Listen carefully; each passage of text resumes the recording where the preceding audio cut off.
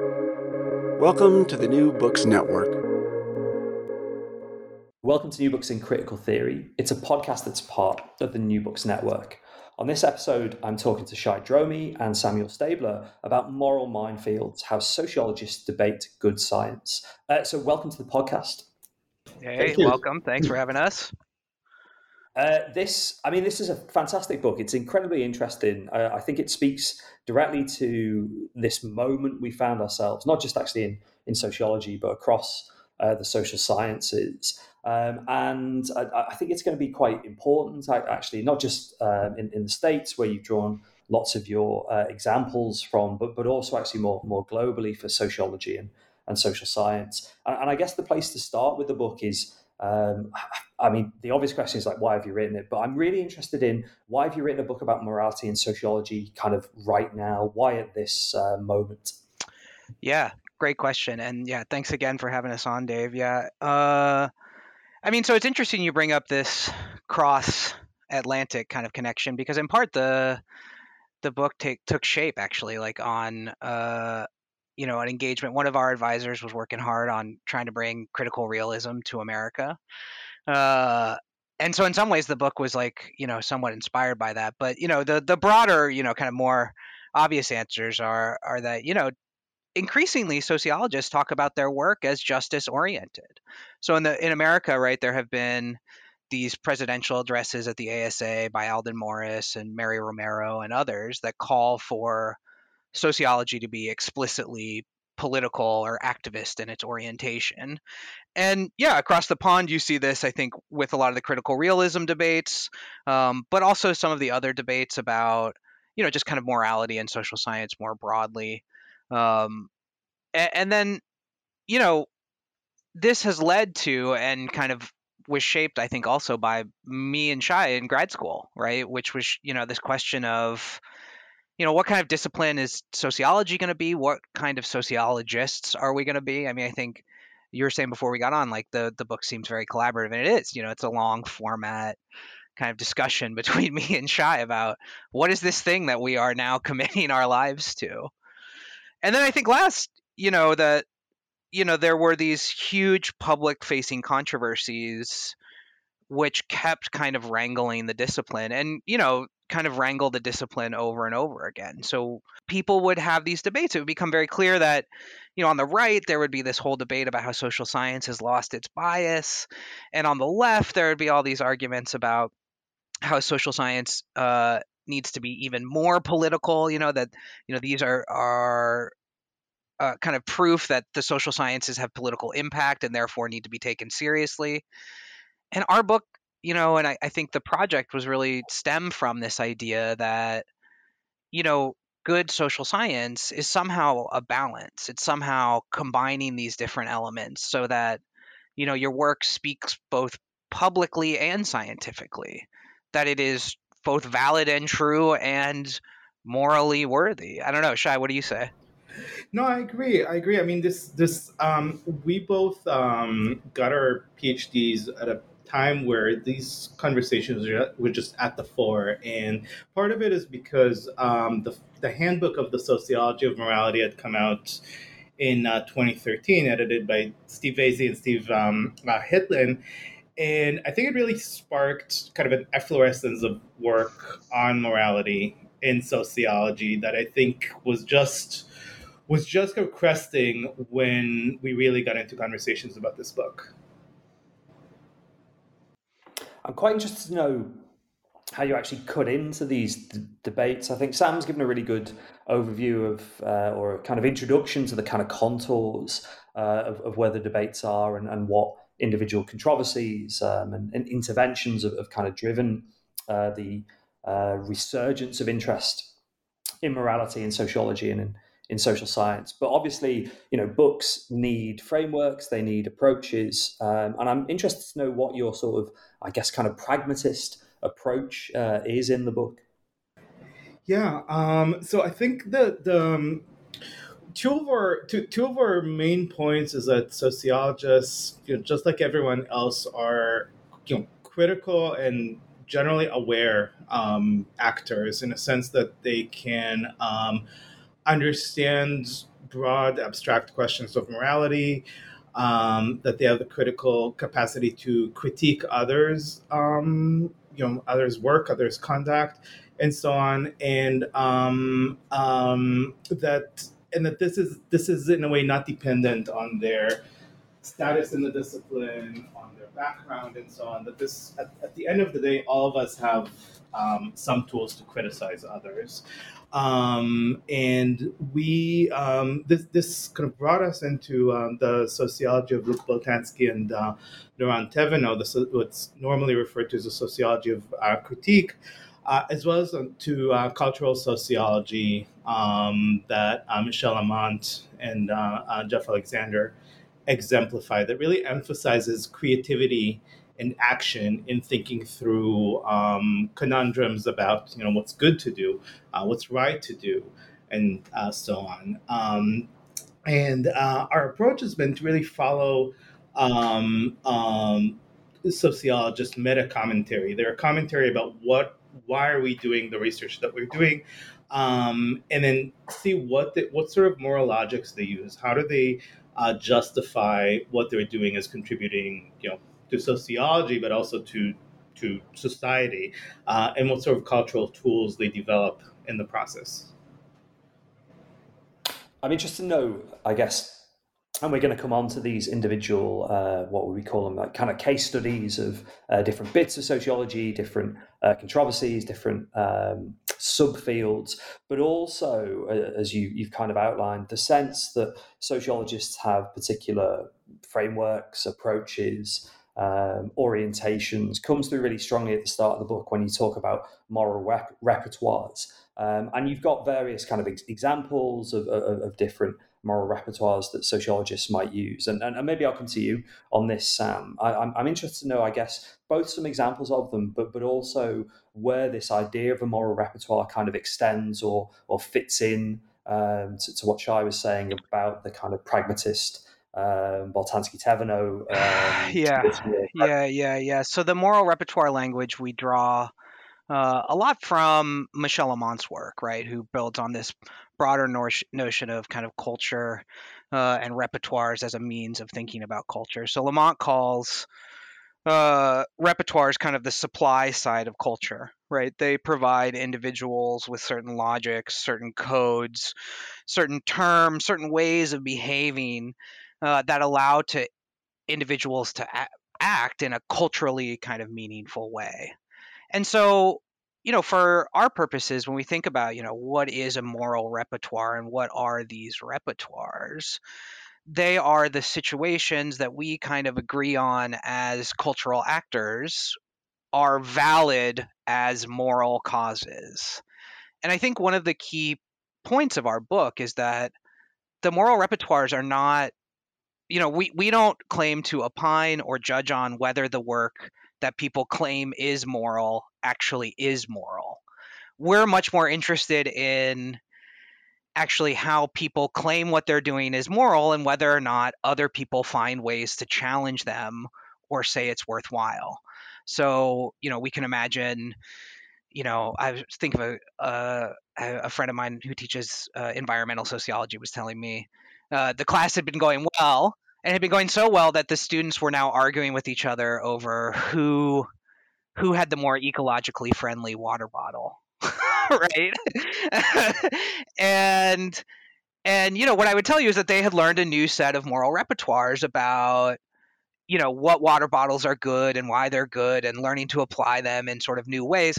Now, whether any of these kids are morally superior, I mean, I doubt it, right? Like they're just kind of applying these new moral rhetorics in a way that's sociologically worth noticing. And Shai and I think are try to remain very agnostic about whether or not what people say is good and the good of their research actually is good, as much as to say this is a core part of how sociologists talk to one another. And that when you talk to sociologists about what they do, it's almost taken for granted that if you study inequality, you want inequality to go away. That if you study, social erasure, that what you want to do is bring those erased people back into the conversation. That the way we do sociology and talk about sociology, besides all the arguments we have about standard errors and methodological technology and big data and all that other stuff, involves some very core moral commitments.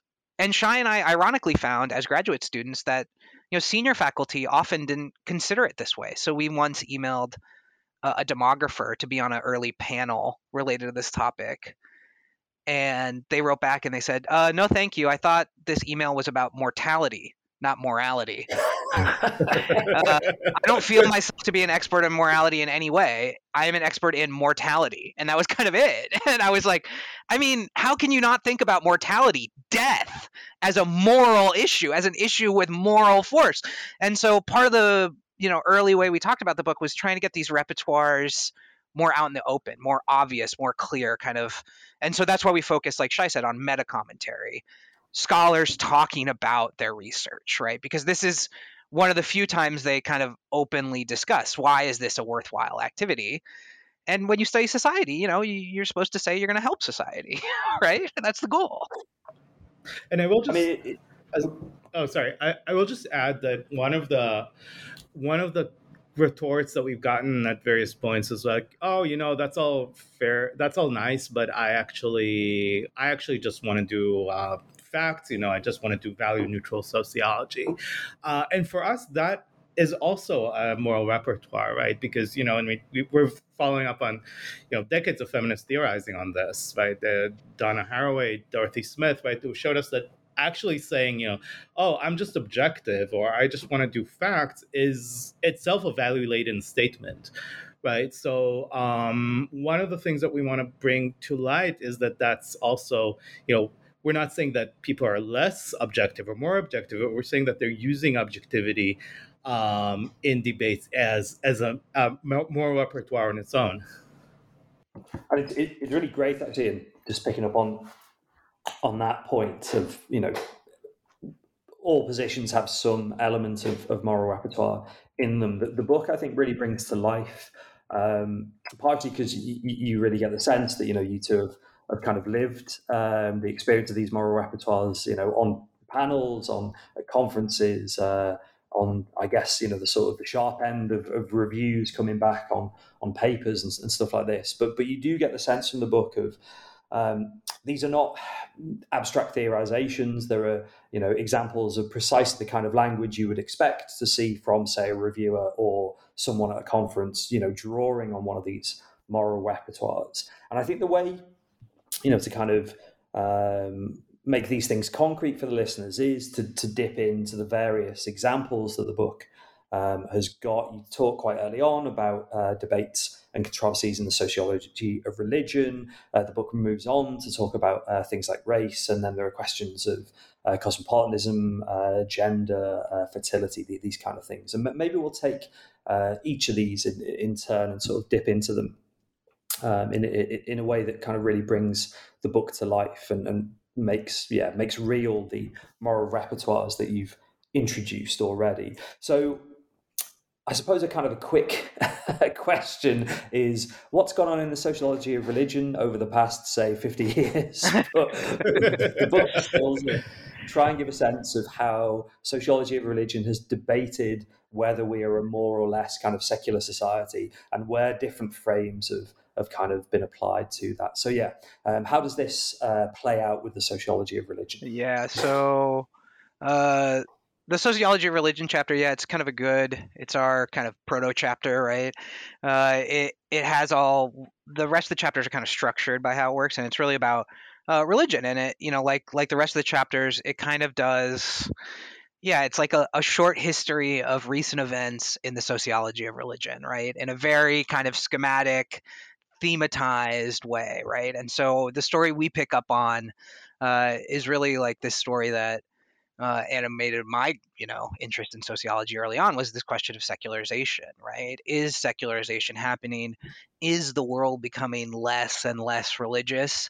And whatever, I was raised by new age people in the Pacific Northwest who would take me to weird bookstores, and like as a kid, I always wondered about this. And then, eventually one day I stumbled into a sociology of religion class. And sure enough, I learned that there was this growing realization in the literature, starting from the 60s, of the New Age movements and the new religiosity. And, not just that, but also the growth in massive growth in evangelical Christianity in America throughout the 70s and the 80s, right?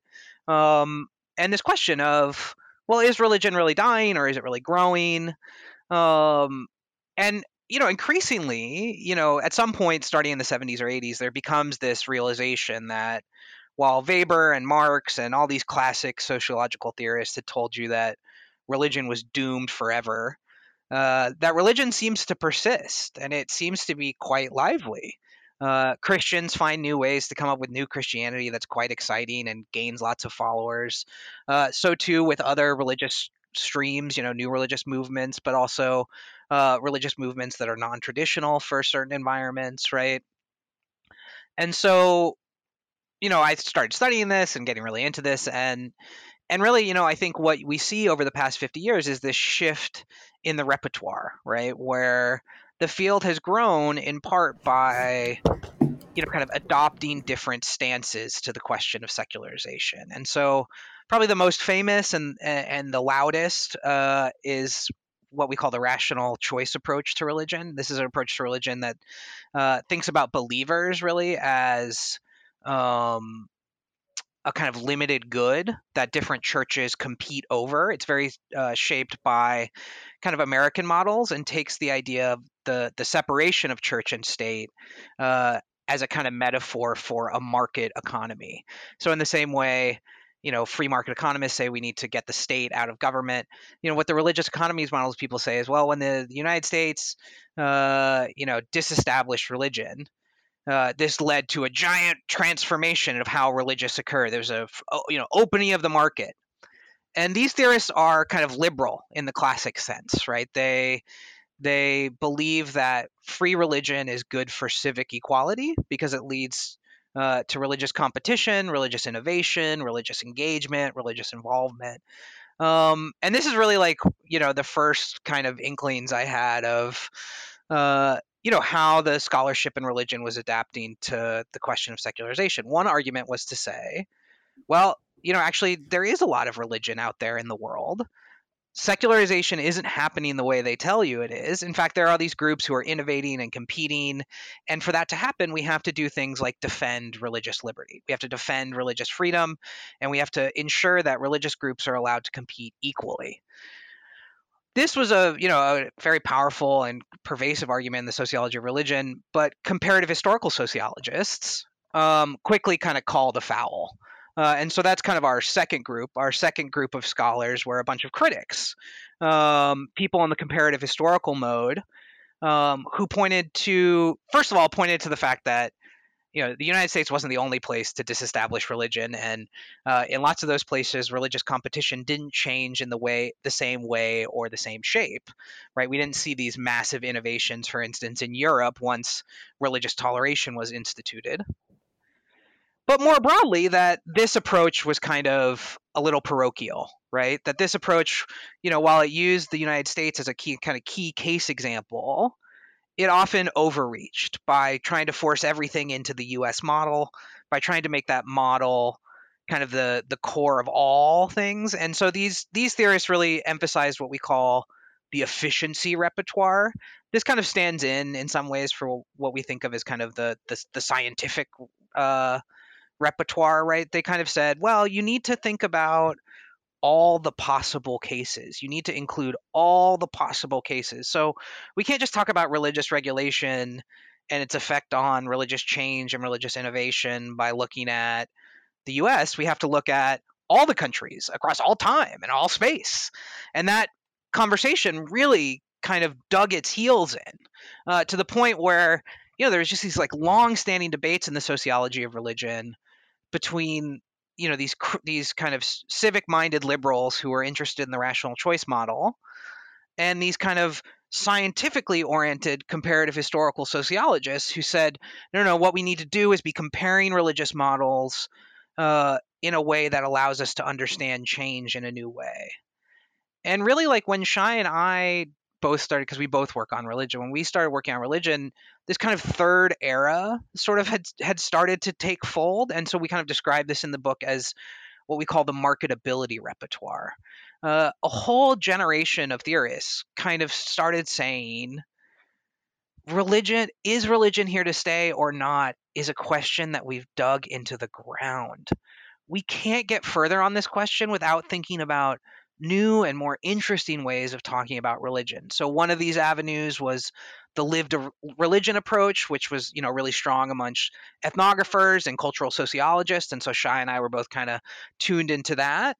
But we also saw this in a shift in, some of these rational choice modelers, for instance, started speaking openly and explicitly about the need to clearly define religion in the hopes of acquiring research funding and attention. And so we see, kind of whole new streams in the sociology of religion emerge. The sociology of religious nationalism has become, quite a cottage industry in recent years. And in part, that's because people have kind of said, those researchers specifically said, the field of sociology of religion doesn't need to be oriented around this question of, is religion here to stay or is it going?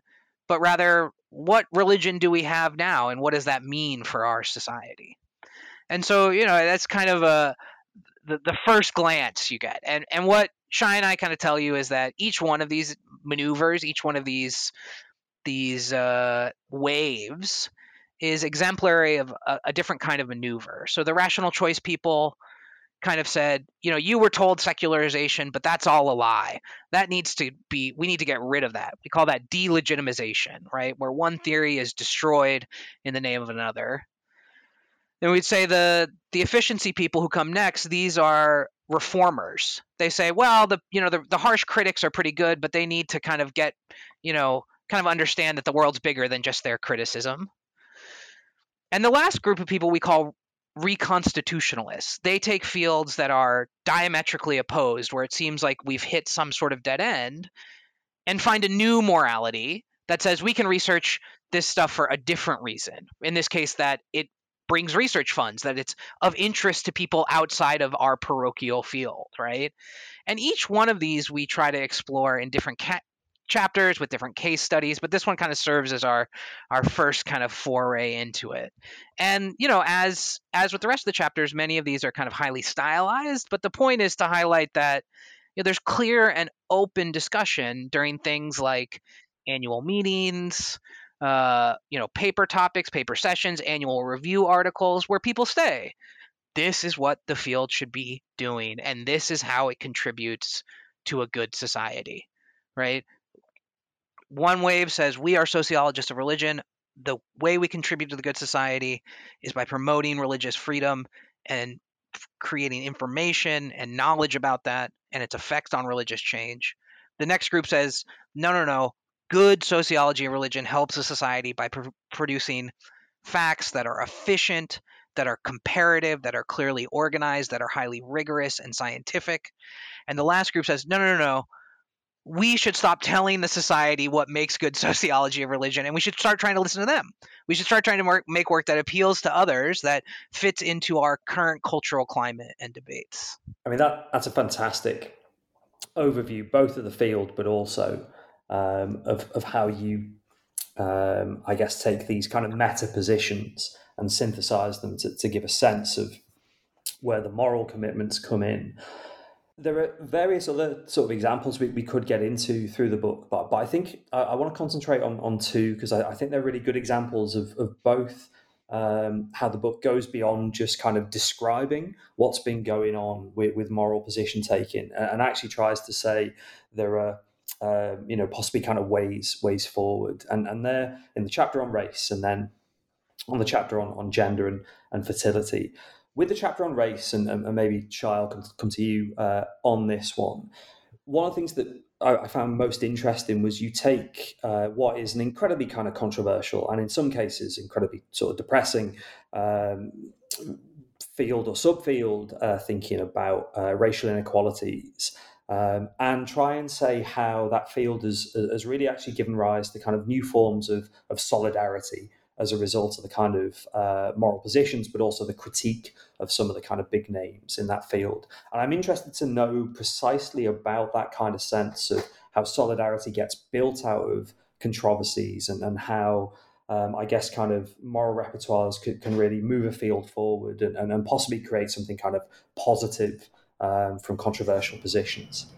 Yeah, absolutely. So we decided to devote a chapter to this because we were really struck by the various claims made normally by conservative commentators that academia is just too PC and too I don't know, afraid to really research controversial topics, right? And that's a debate that came up around Charles Murray's book The Bell Curve, right, which make claims about intelligence being tied to race and genetics, and so on, and kind of with the argument being made that academia is just too PC to even consider that, and we wanted to show that actually, like, no, that's 100% not true. Um, that academia does develop areas that we refer to as no-go zones, right? Areas where there's heightened sensitivities, where certain research practices are deemed particularly harmful and like in a way excluded from the discipline. But that doesn't mean that we don't do research on controversial topics, such as the race and genetics, or the culture of poverty. Various studies, right? Studies that have traditionally been very controversial due to kind of blaming the victim, blaming poor people for, in a way, being poor. But what we're trying to show is that scholars have engaged in very nuanced ways about thinking about, okay, what is the moral harm in accepting assumptions about, let's say, the culture of underserved communities, kind of promoting poverty. Um, what are the moral harms, and what are ways in which we can conduct research on those topics in an acceptable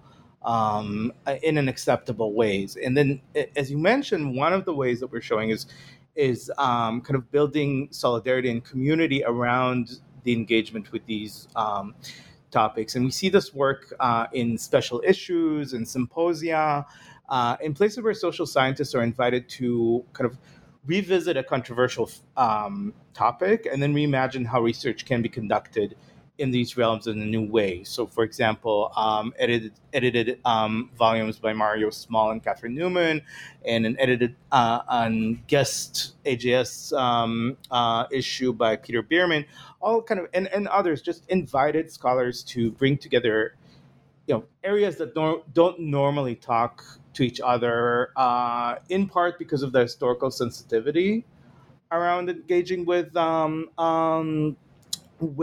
these topics, and really trying to figure out, so what are ways to advance in this field? What are ways to devise research on underserved communities that looks at that obviously, like, engages with cultural questions, but at the same time does not reduce the poverty to simply a cultural phenomenon. So, for example, work like Fred Ware's research on payday loans, right, which helps us kind of understand how racialized communities negotiate their socioeconomic hardships without making the mistake of seeing the culture their poverty emerging from their culture, and others. So these are some of the examples of attempts to kind of rethink and bring together areas in a new way to kind of address a topic that, yes, has been very sensitive, but at the same time can be explored in new ways that actually that actually not only circumvent the moral problem, but actually help resolve the real world issues that they address. I mean, part of what you described there, this comes up more explicitly later in the book, is the idea of the kind of reconstitution of a field or an area of study. And Sam, maybe you can talk me through this, but the example you've got is debates over fertility and its relationship to work choices, to gender, and I guess kind of more broadly actually to various sort of moral positions related to things like choices to start families, choices to go to work, this kind of thing. And the reconstitution of a field, I was sort of taken with that term, partially because it's one of the sort of formal terms you use, but it also struck me that in some ways many of the chapters are talking about attempts to kind of almost refound areas of study, and the discussion of gender, fertility, and work is an example of maybe where this reconstitution has been, I suppose, kind of successful. So what's the sort of the story there, Sam? Yeah, so when we talk about reconstitution, I mean, I think you're right to pick up, kind of the larger theme, and this is something hopefully we'll talk about a little bit later, is, this question of pluralism, right? We all have these different values of how we do social science, and then, there are these different moves to, kind of refound or reform or challenge the existing moral frameworks of what we do. And reconstitution, these are these efforts where there's usually a deadlock situation, kind of two morally opposed arguments are stuck, and somebody comes along, some group of researchers usually, and finds a new way of thinking about how do we proceed going forward. And so we focus on the field of demographic research, and particularly its shift over the past 50 to 100 years or so. And we focus on two different kinds of questions. So one is about breastfeeding outcomes and the history of breastfeeding research. If you're interested in that, you should check it out in the book. What I'll talk to you about a little bit is these questions about fertility intention. So one of the things demographic research does early on in the 20th century is start asking questions about how many children you intend to have over the course of your lifetime.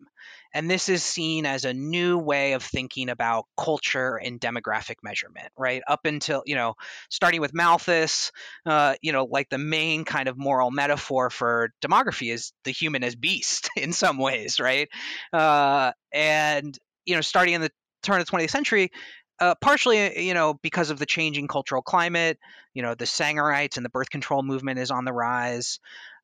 We start seeing questions about, how many kids do you actually want to have? How will you control your fertility? And, Shai and I kind of spend this, part of this chapter tracing how these questions get understood over time. So the first wave of implementation of these questions is in a study called the Indianapolis study, which kind of thinks about the question as a question of demographic prediction and control. How good of a measure is it when I ask you how many kids do you want to have? Can you actually predict that number of kids?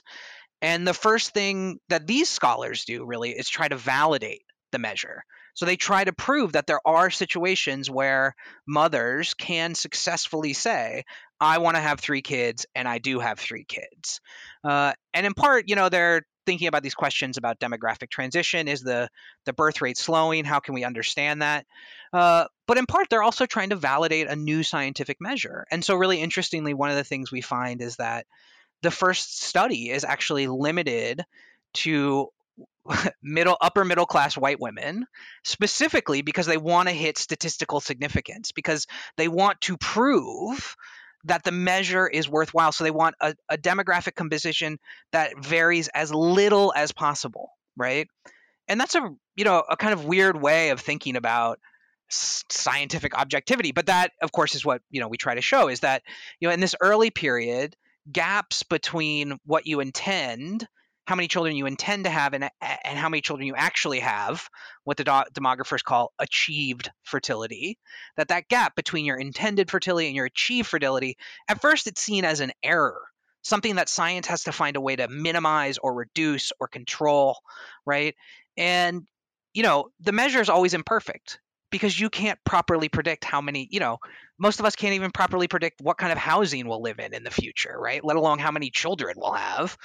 But there is this, forceful effort. And then somewhere around the 1950s, a sudden kind of shift comes in the demographic story. And, this is all actually in part funded by Rockefeller Research, which, sends a research team out to China.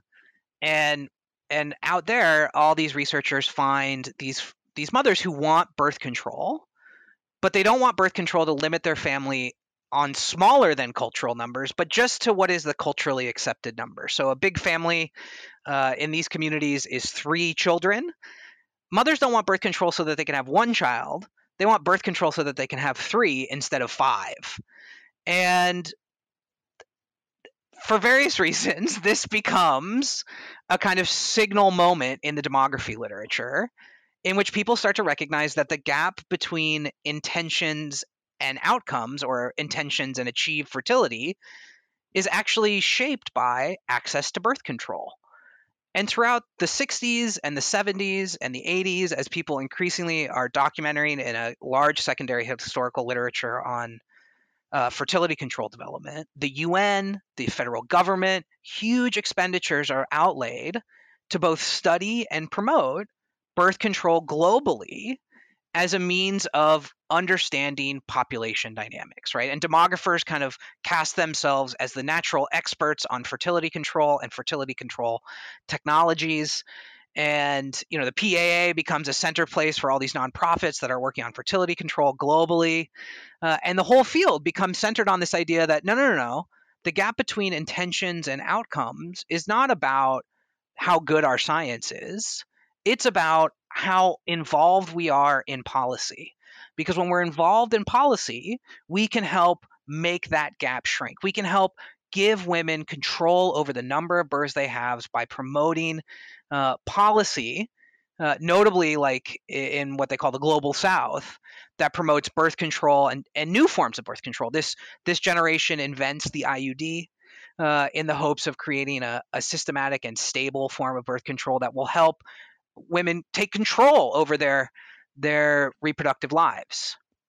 Now, in the 70s and the 80s, this literature again comes under these two kind of fields become kind of opposed, right? There's kind of one side of the literature that says what we need is better measures of fertility intentions, and that will give us a better sense of, how to measure this thing, and we can make that measure stronger.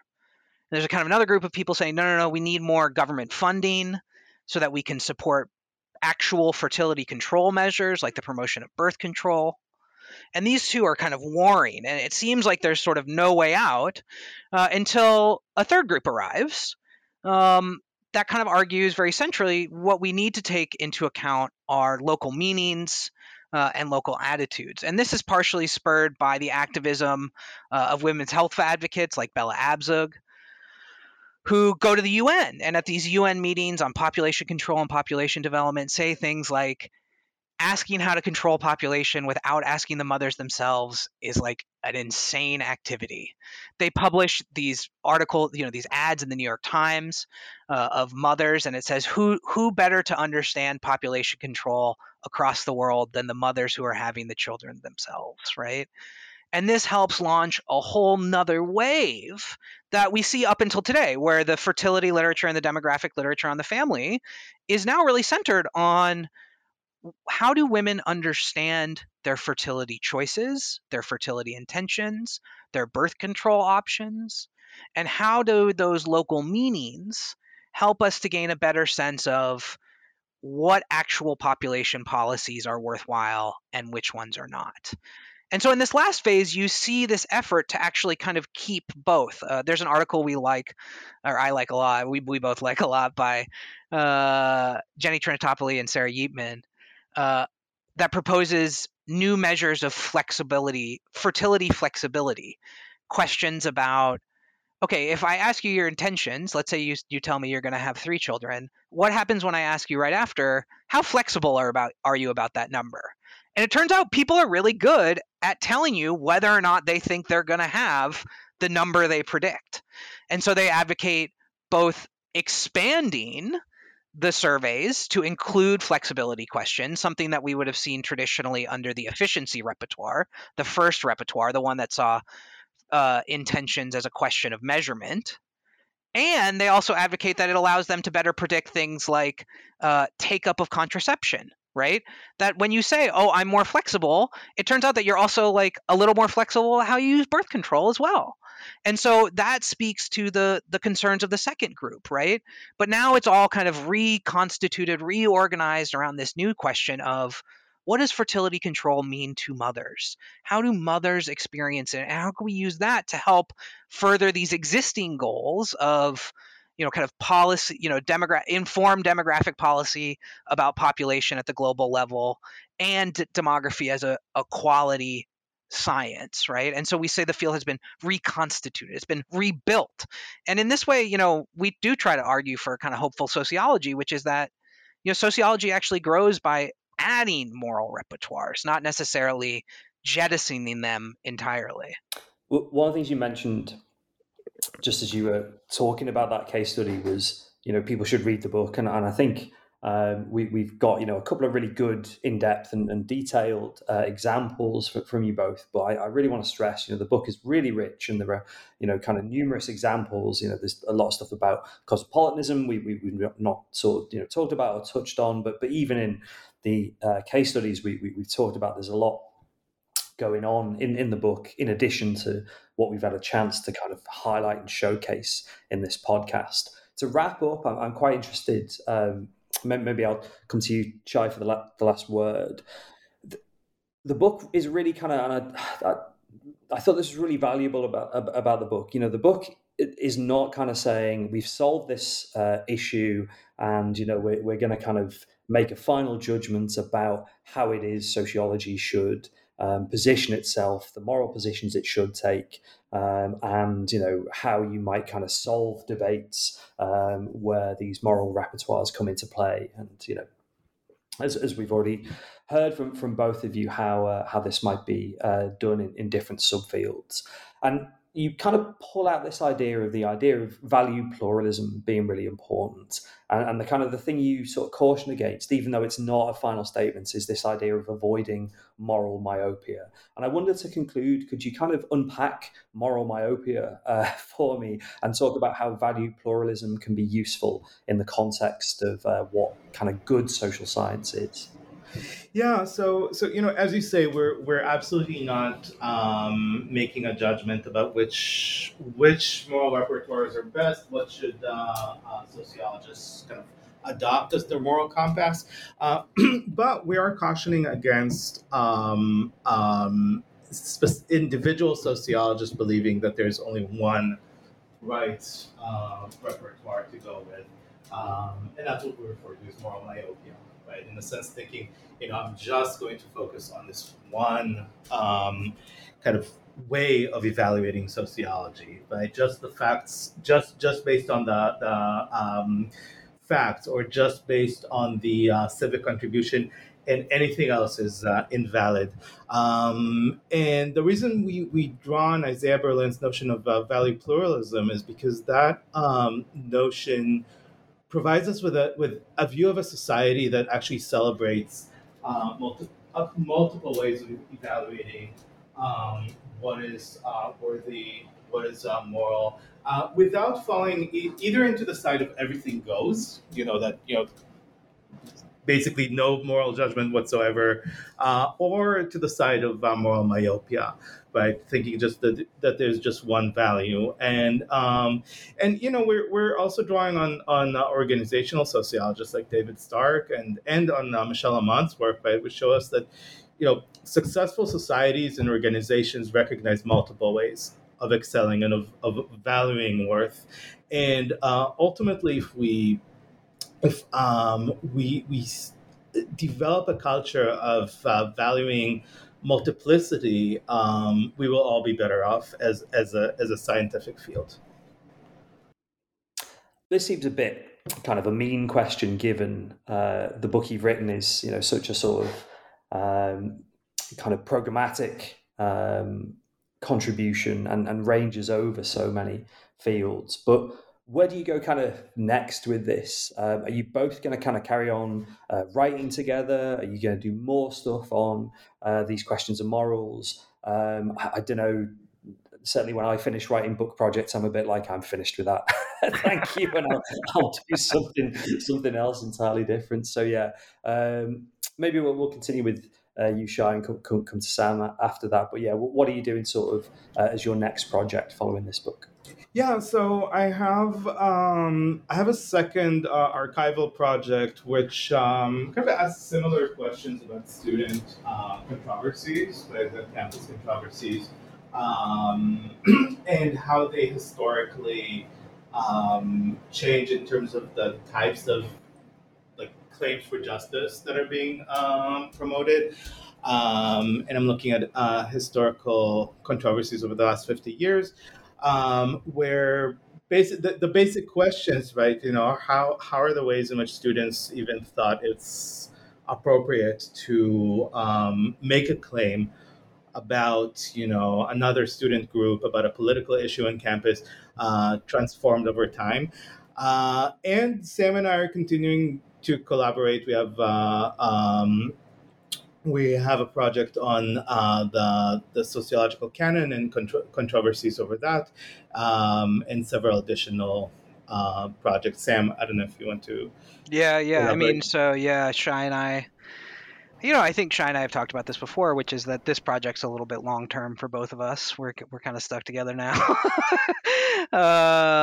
In part because, I think a large part of the book is that if we could just get people talking more and more about what's moral about what they do, and we could think about that as central to what it is we do, that we could build something usable in terms of like not a program that we design for sociology, but we can have discussions about what is this sociology activity. We'd be better suited and more prepared for, kind of discipline-wide discussions about what it is we're up to and why we are organized and do the things we do. And so, I kind of think about the book, and then, yeah, Shai and I are going to write about the canon to think through about this problem more. And so, we'll keep organizing sessions and doing silly things to promote that.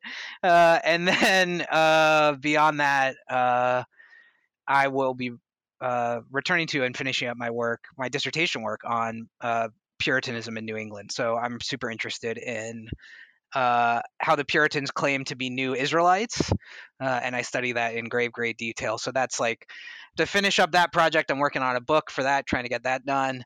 And then as that gets going, I'm starting a new project on a more modern variant of the same phenomenon, the Black Hebrew Israelites. And so I'll be trying to do ethnographic fieldwork here in New York with them as time goes on.